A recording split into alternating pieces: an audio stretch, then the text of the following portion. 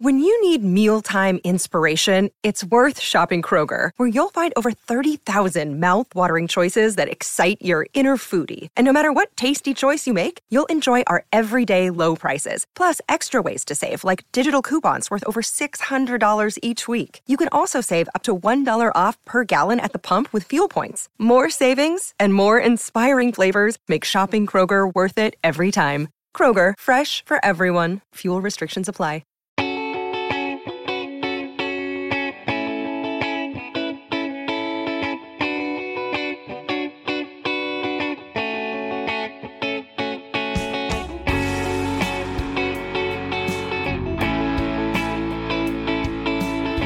Welcome to another episode of Purple Insider. Matthew Coller here, and joining me from ESPN is Kevin Seifert. What's going on, Kevin? How are you? I'm really good. Thanks for having me. You are one of the few people in the world, there's probably a dozen of us, who understand what it is like to be taking a nap on the couch and wake up and look at the internet and see that the Vikings have broken news on a day off. So we're recording this on a day off, and I'm hoping that we could just carry that on. I know that this is not a thing that is new for Minnesota Vikings beat reporters. No, and actually, when you say falling asleep on the couch and waking up to finding news, it reminds me, this must have been like in the early 2000s when the Vikings were for sale. I literally they had their bye week coming up, and we finally got to Friday because in those days they practiced during the week during the bye. Got to Friday, I just kind of came home from their morning practice, just collapsed on the couch, turned the phone off, turned the TV off, turned everything off, and when I woke up like an hour and a half later, it was only like an hour and a half later, there was a report that the Vikings had been sold. And this was on the Friday before the bye week. And if you're ever going to have a quiet weekend, that would be the start of it. And as it turned out, that report was premature, but it didn't mean that we weren't working all weekend. So nobody has any sympathy for us on that, but it is very quirky how those things tend to come up when you earn it. Apparent quiet time, and this weekend being an apparent quiet time, everybody should be have their antennas up and be ready for something. Yeah, I mean, you expect news to hit during the middle of the season, but in my first time here, the day I moved here, Teddy Bridgewater got hurt. I was unpacking the U-Haul as Teddy Bridgewater got hurt and affected his career forever. Then, I remember even just waking up to Norv Turner has quit. There's just, it always kind of goes that way. The reporters before I got here talk about the Adrian Peterson news with his kid, where it was like a Friday, everybody's ready to go home from the media room, and then some report comes out. So that is always how it goes. Now, I wanted to ask you, based on your previous Vikings coverage experience, I've felt from covering training camps that you get a vibe that you can't pick the W's and L's necessarily based on what you saw in training camp and preseason, but you come out of that with a general feeling. Did you ever find predictive power in what you saw in preseason and in training camp to what was going to happen in the regular season?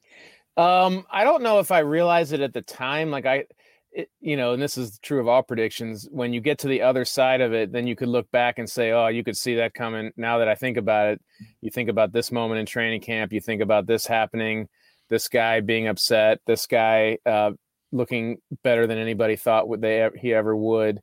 And you can sort of connect the dots. I would, usually come out of training camp and everybody's asking me, what do you think? What do you think? And I would have an answer, but I don't know if I was right any more times than I was wrong on that. There were years when I thought they had made big mistakes by how they deployed people in the preseason, and then you get to the regular season and it didn't matter, and vice versa. So the longer I have covered the NFL, the less confident I feel in my predictions and what my gut instinct tells me. But that could also just be me losing my touch with the league. Who knows? But I think like it's almost like the longer you go, the more you realize you don't know. Yeah, and I agree with that. I think that what you can take in is maybe the things that could be problematic and it's much harder to say the things that will be good, right? Like, for example, I mean, in 2015, I know people thought that Stephon Diggs was an emerging player in training camp at preseason, but I don't think that they would have thought, oh, this guy's going to be your top receiver by like week 5, right? I mean, so all those things tend to happen that surprise you throughout a season where somebody steps up but I think that when you can clearly see on a daily basis something doesn't work, I'll take this for last year for training camp. I mean, they were playing Jaleel Johnson as a starting defensive tackle and Shamar Stephen. It's like, sorry. That's not going to stop anybody. Sorry, guys. Yeah. So for this year, I'm thinking about like, okay, well, the Irv Smith injury is pretty obvious, but even and we'll get more into this, but even just the general tension surrounding the head coach and the quarterback, like this has potential to be problematic. And in 2018, when it was tension between Mike Zimmer and John DeFilippo / Kirk Cousins, it clearly showed throughout the length of the season that it had the potential to go into a bad place. And I feel like that's exactly how I'm feeling coming out of this. Like, they've got the talent. Injuries are always going to be a thing that we talk about, being concerned. But that part, the quarterback and head coach not being on the same page, that's a hard one for me to just say no big deal. Right. And because it's got multiple levels, there's the personal level of Mike Zimmer making clear he wants to see everybody get vaccinated just for the sake of getting vaccinated and protecting your health. But also the very obvious feeling that he's expressed that people who aren't getting vaccinated, players who aren't getting vaccinated are potentially hurting the team. And so, like, even if Mike Zimmer was the biggest anti-vaxxer out there, and I don't think he is, but even if he were, he would want people to get vaccinated simply to reduce the chance that they would be unavailable. And if the starting quarterback is unavailable, that's a really big deal. And when the starting quarterback has made that decision, it could potentially, and this has been the case, I think, in some other teams as well, it can sort of be a permission structure for other, relatively established players to do the same thing. And then you're talking about, because I think this is a bigger story than just the quarterback head coach, because the quarterback is getting all the heat for not getting vaccinated, but he's not the only prominent unvaccinated player on the team. And we all know that. And you can see by who's wearing masks on the sidelines and who isn't, and who has been required to do the 5-day waiting period and who hasn't. And so that's you talk about a vibe coming out of training camp. Set aside whatever personally might be going on or not be going on between players and coach. Just the fact that there are so many, relatively speaking, so many prominent players on the team who are one exposure away from either missing a week of practice or missing a game and practice on either side of that or both. That is a really concerning thing to have happen come out of camp and heading into the regular season. So I know that your approach has always been like, you're not a hot take guy. I can be, but I get fired up sometimes. But you try to like cover the whole broad spectrum of things. But I have a question for you about this, because this is something that I have struggled with the unvaccinated players. Is it fair to criticize them for being unvaccinated? Because the way that I look at it is, yes, I understand that a lot of people in America are making their own choices about their body and health. I get that whole part of it. But 93% of the league is vaccinated. And if somebody misses a game, they're hurting their football team. And I am a football reporter. So from football perspective, you made a choice that caused you to miss a game potentially, right? If that happens.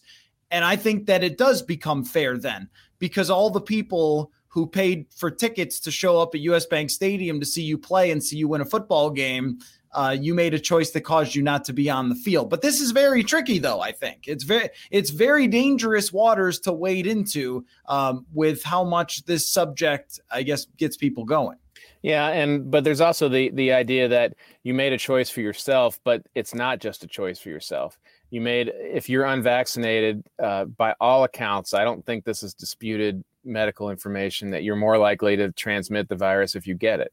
And we all know that even if you're vaccinated, you can acquire the virus and be positive and even have symptoms, hopefully not too severe because you were vaccinated.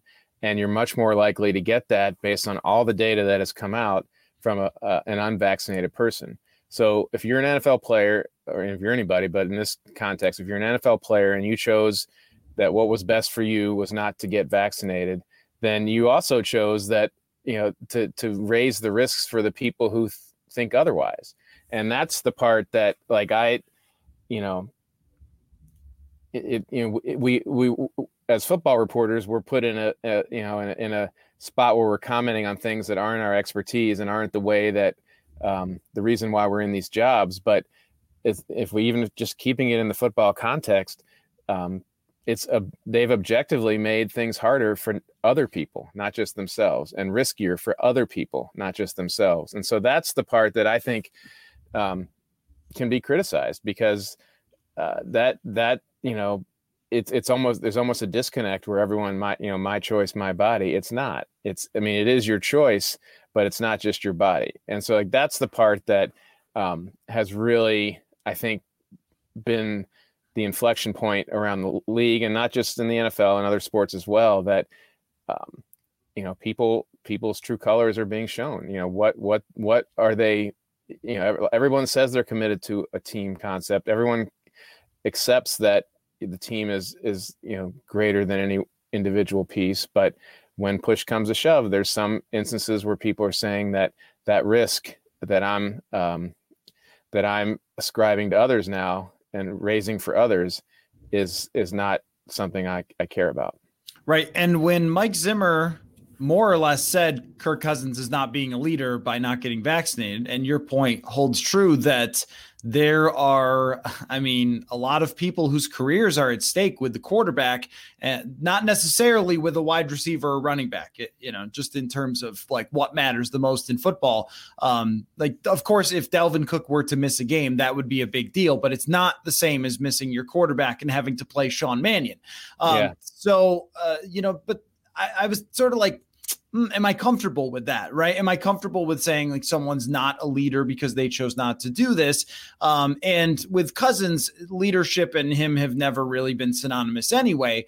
But then Josh McCown said that in an interview with the Pioneer Press, where he said, look, you're not really being a leader if you're not making sure that you're available. And so I think that I am comfortable saying it. And again, I want to pull back to this is football. Okay. So we're having to look at everything through the football context.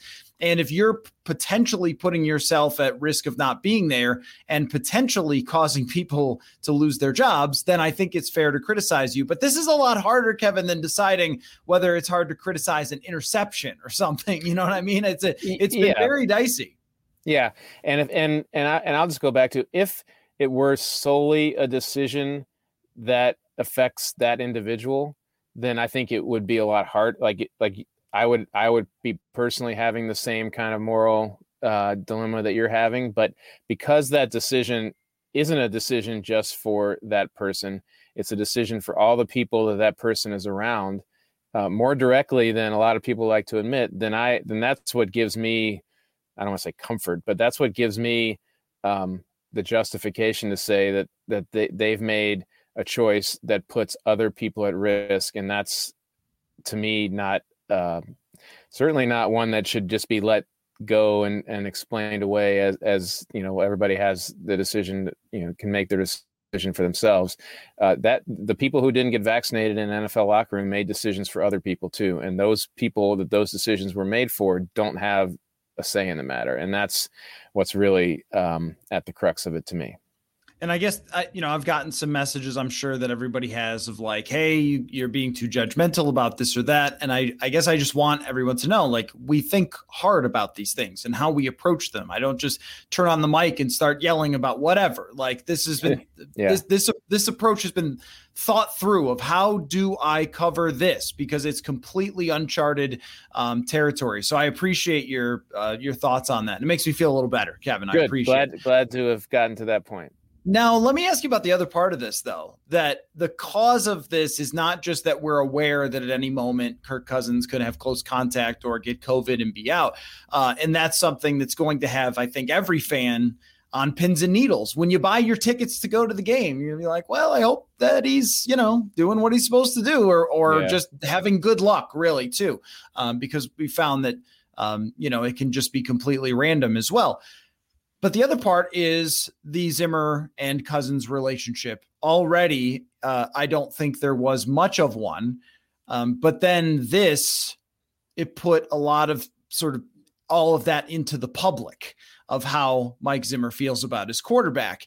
And I guess I wonder what you thought of that, because we haven't talked really since that happened, and what it might mean. Like, because Zimmer's a defensive coach, does it mean nothing? Or does it mean that, after games now we're going to see the gloves come off for Mike Zimmer, and what could that mean? I think that this one is hard to figure out too, like how much that will matter that Zimmer and Cousins are not on the same page here.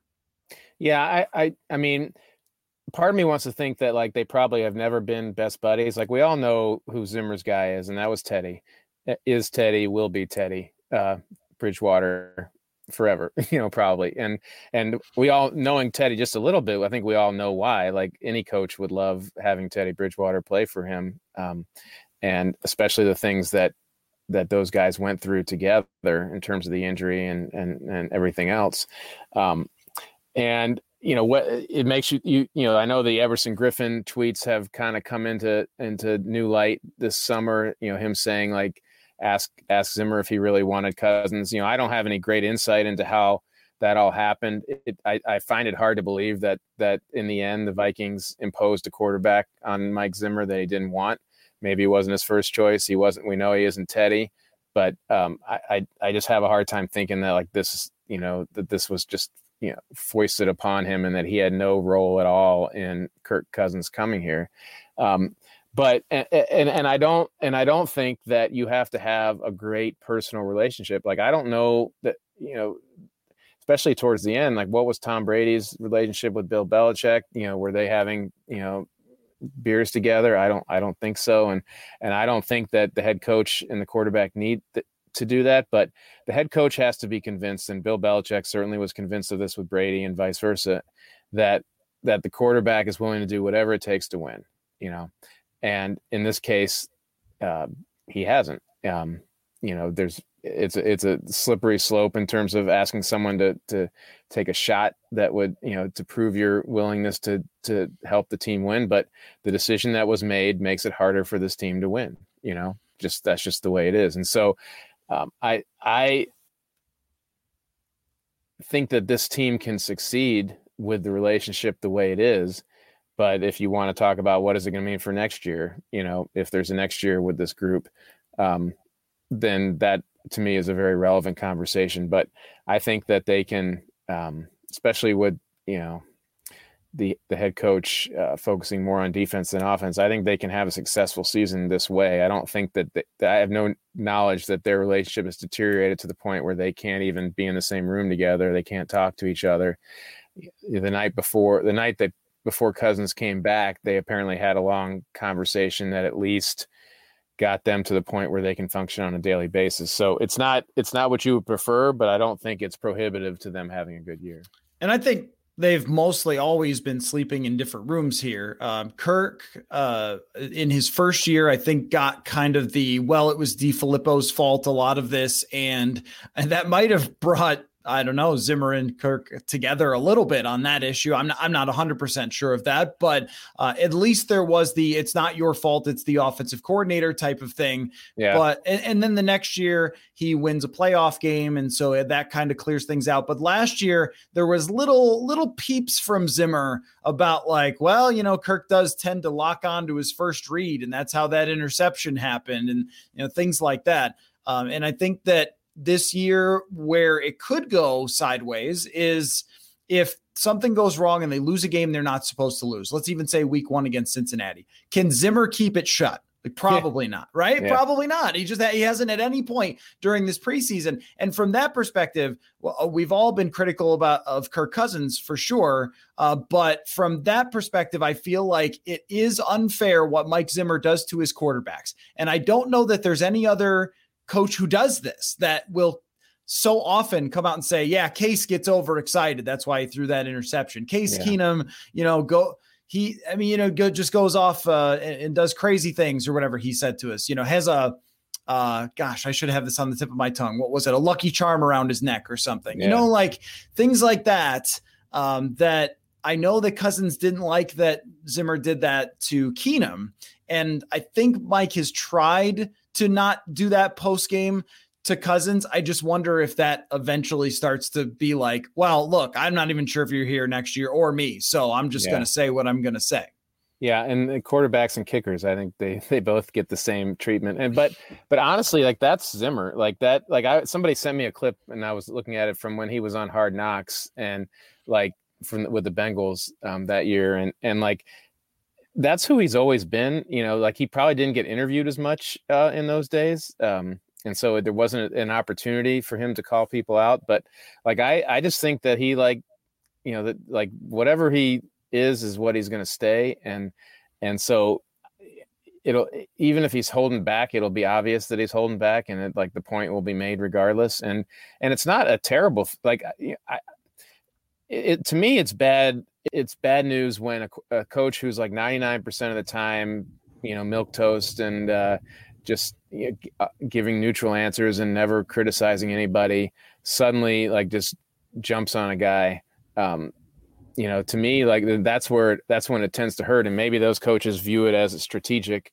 But the real thing that bugs people is when coaches say things in public that they're not saying in private. And I don't have any evidence that Zimmer isn't also saying these things in private as well. And so that's the other part. It's like, maybe it's embarrassing and it hurts the family, especially because they get exposed to something, to that negativity. But that's there's, by all evidence, Zimmer has been more than willing to say those things to people privately too. And so if we hear it publicly, we know that it's not coming as a surprise, and that's giving us a glimpse into what's happening behind the scenes, if nothing else.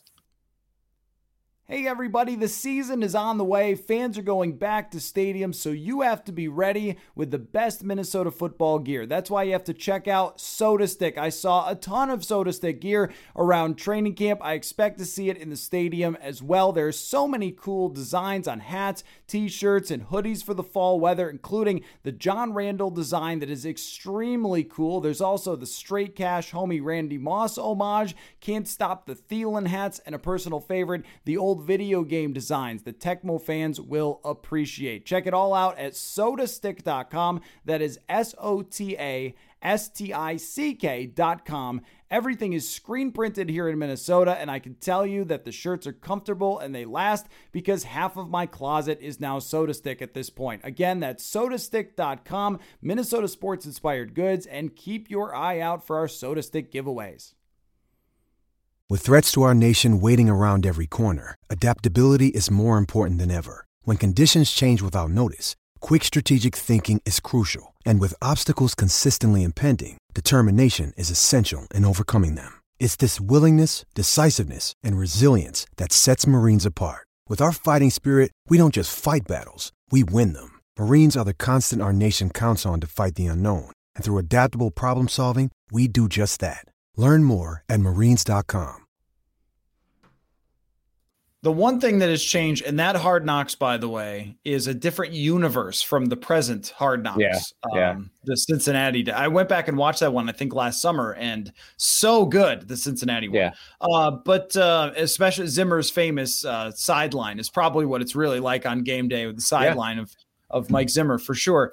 What do you think about the pressure on him? You've covered many a coach. Because when it feels like there's a pivot point for a franchise, I covered one of these in Buffalo with Rex Ryan, where it was like, if this doesn't go well, it's not going to be good for Rex, right? And Rex Ryan changed in his demeanor, and I think you saw it kind of hurt their locker room and so forth as the pressure ramped up on him. Now, Mike, I think, always thinks he's getting fired. So I'm not sure that he changes, but I go back and forth all the time about Zimmer and job status and so forth, because we were talking the other day about, like, could he be last man standing with this, with the general manager, with the quarterback, and all that sort of thing. But it seems like we have reached this sort of end game for this year. And I wonder how you sort of view that. Yeah, like I mean, you can see, like if you would just hold them to standard NFL structure, that that given the amount of time these guys have been here and the amount of length and they've gotten and the money they've gotten for players and that sort of thing, you would think that this needs to be a really good season. The Wilfs, there's not, even though they've been owners here for a while, there's not a ton of history to go back on in terms of how they make these decisions. They fired Tice basically, like every owner would have, because they had just taken over and, they wanted to get their own guy in there. The Childress firing came when, like, there was literally no other option because the entire locker room had collapsed. Childress was lying in public and not being forthcoming to them in private, and it was just untenable. And so, like, no one was surprised when that happened, and they actually were surprised it took that long. And then Leslie Frazier, they kind of gently nudged out the door, as a gentleman, and totally was the time to do it. And so I don't, all that's to say is that I don't think they're like quick trigger owners, and there's nothing in the history to say that, but there's also not a lot of dot connecting to do that would give us an idea of when they will have had enough, and who's in their ears telling them it's time to have enough, because that's changed over time too. But if you hold them to the standards that probably most NFL organizations operate, you would say this is obviously a make or break year. The wild card is how the Wilfs feel about it, how they feel personally about him and Rick Spielman and the rest of the crew there. And if the people who are in their ears, because even though I think they are pretty involved, they're not here every day, certainly not involved in the football operations every day. We don't know what they'll hear from other people as well. And so their tendency, I think, is to sit tight, but eventually they'll reach a point where that won't be an option anymore, and we'll see how long it takes them to get there. Yeah, if they hadn't gotten close in 2019 to making big changes, I probably wouldn't talk about it as much, but they did. So after coming off of a season where you go 7-9 and miss the playoffs, I think that it is all ramped up. And like you said earlier, the decision to sign Kirk, on that day, they said this is a unanimous decision. So you don't get to go back and say, oh, it wasn't my quarterback. Sorry, man. Yeah. You guys not only signed him once, but you signed him twice. And Mike Zimmer he's calling the shots on everybody else on the roster. You can't separate yourself from that. So really, I've always kind of thought you have to lean into Cousins if you're Zimmer, and you have to support him strongly, and you have to get him more receivers and more. They've tried with the lineman thing, but still, like, you let your left tackle go and so forth. Like, you have to just do everything you can, and they really haven't. And so I kind of have thought, like, this arranged marriage, even if Zimmer was hesitant about paying Cousins that much, you kind of got to own it, because in some ways, you not ever accepting it has been part of the reason why it hasn't fully worked. And nothing's going to change in the amount of time you have left to, quote unquote, save your job, prove yourself, whatever, that's going to be any better than that. They're not going to get another quarterback that's better than Kirk Cousins, certainly for this year, unless Kellen Mond somehow turns out to be that guy. And there's no indication that he's remotely close at this point to being somebody you could say that about. And so, it's like, you hate to say make the best of the situation, but that's 90% of what the NFL is. Nobody has the guy they want at every position, and not many coaches have the quarterback that they would dream of at that position either. And the way maybe it's different for Tampa because they had kind of a dream team last year, but in most years, the way you win is you have a couple key players that you're all in on, and you make it work with everybody else. And that's the nature of the NFL. Your scheme, you've come up with a scheme that's perfectly matched the players that you do have. And you spend much more time working on that than belaboring and bemoaning the fact that you don't have the kind of players that you need, the type of players that you need to run the things that you think you need to do in order to win.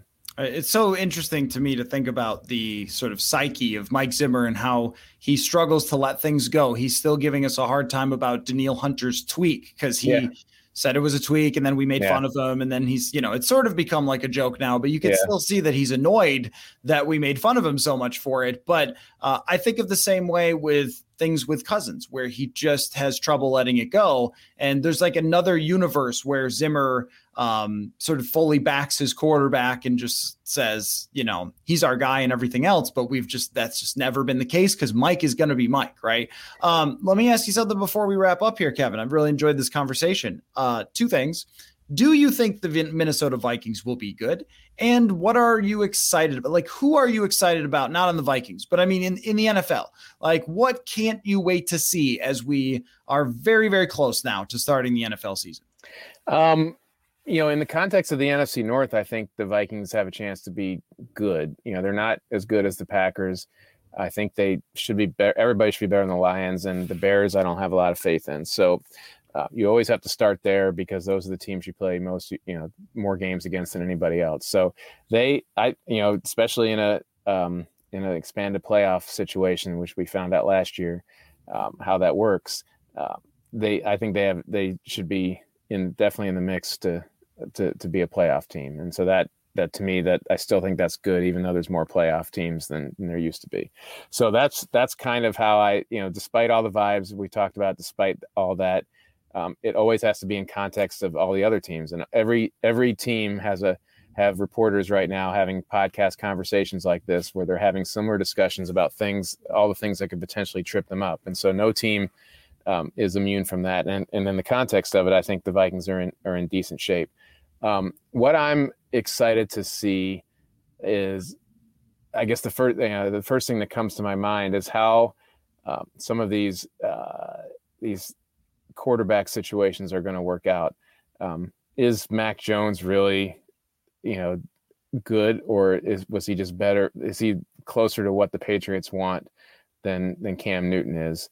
I still can't believe that that's going to be as seamless as everyone has already anointed it to be, but I could be wrong. I guess I just have not seen it with Mac Jones, and I'll be interested to see if that really happens. I want to see what's going on in Miami, because they definitely have had discussions about Deshaun Watson and whether it was serious or they didn't shut it down.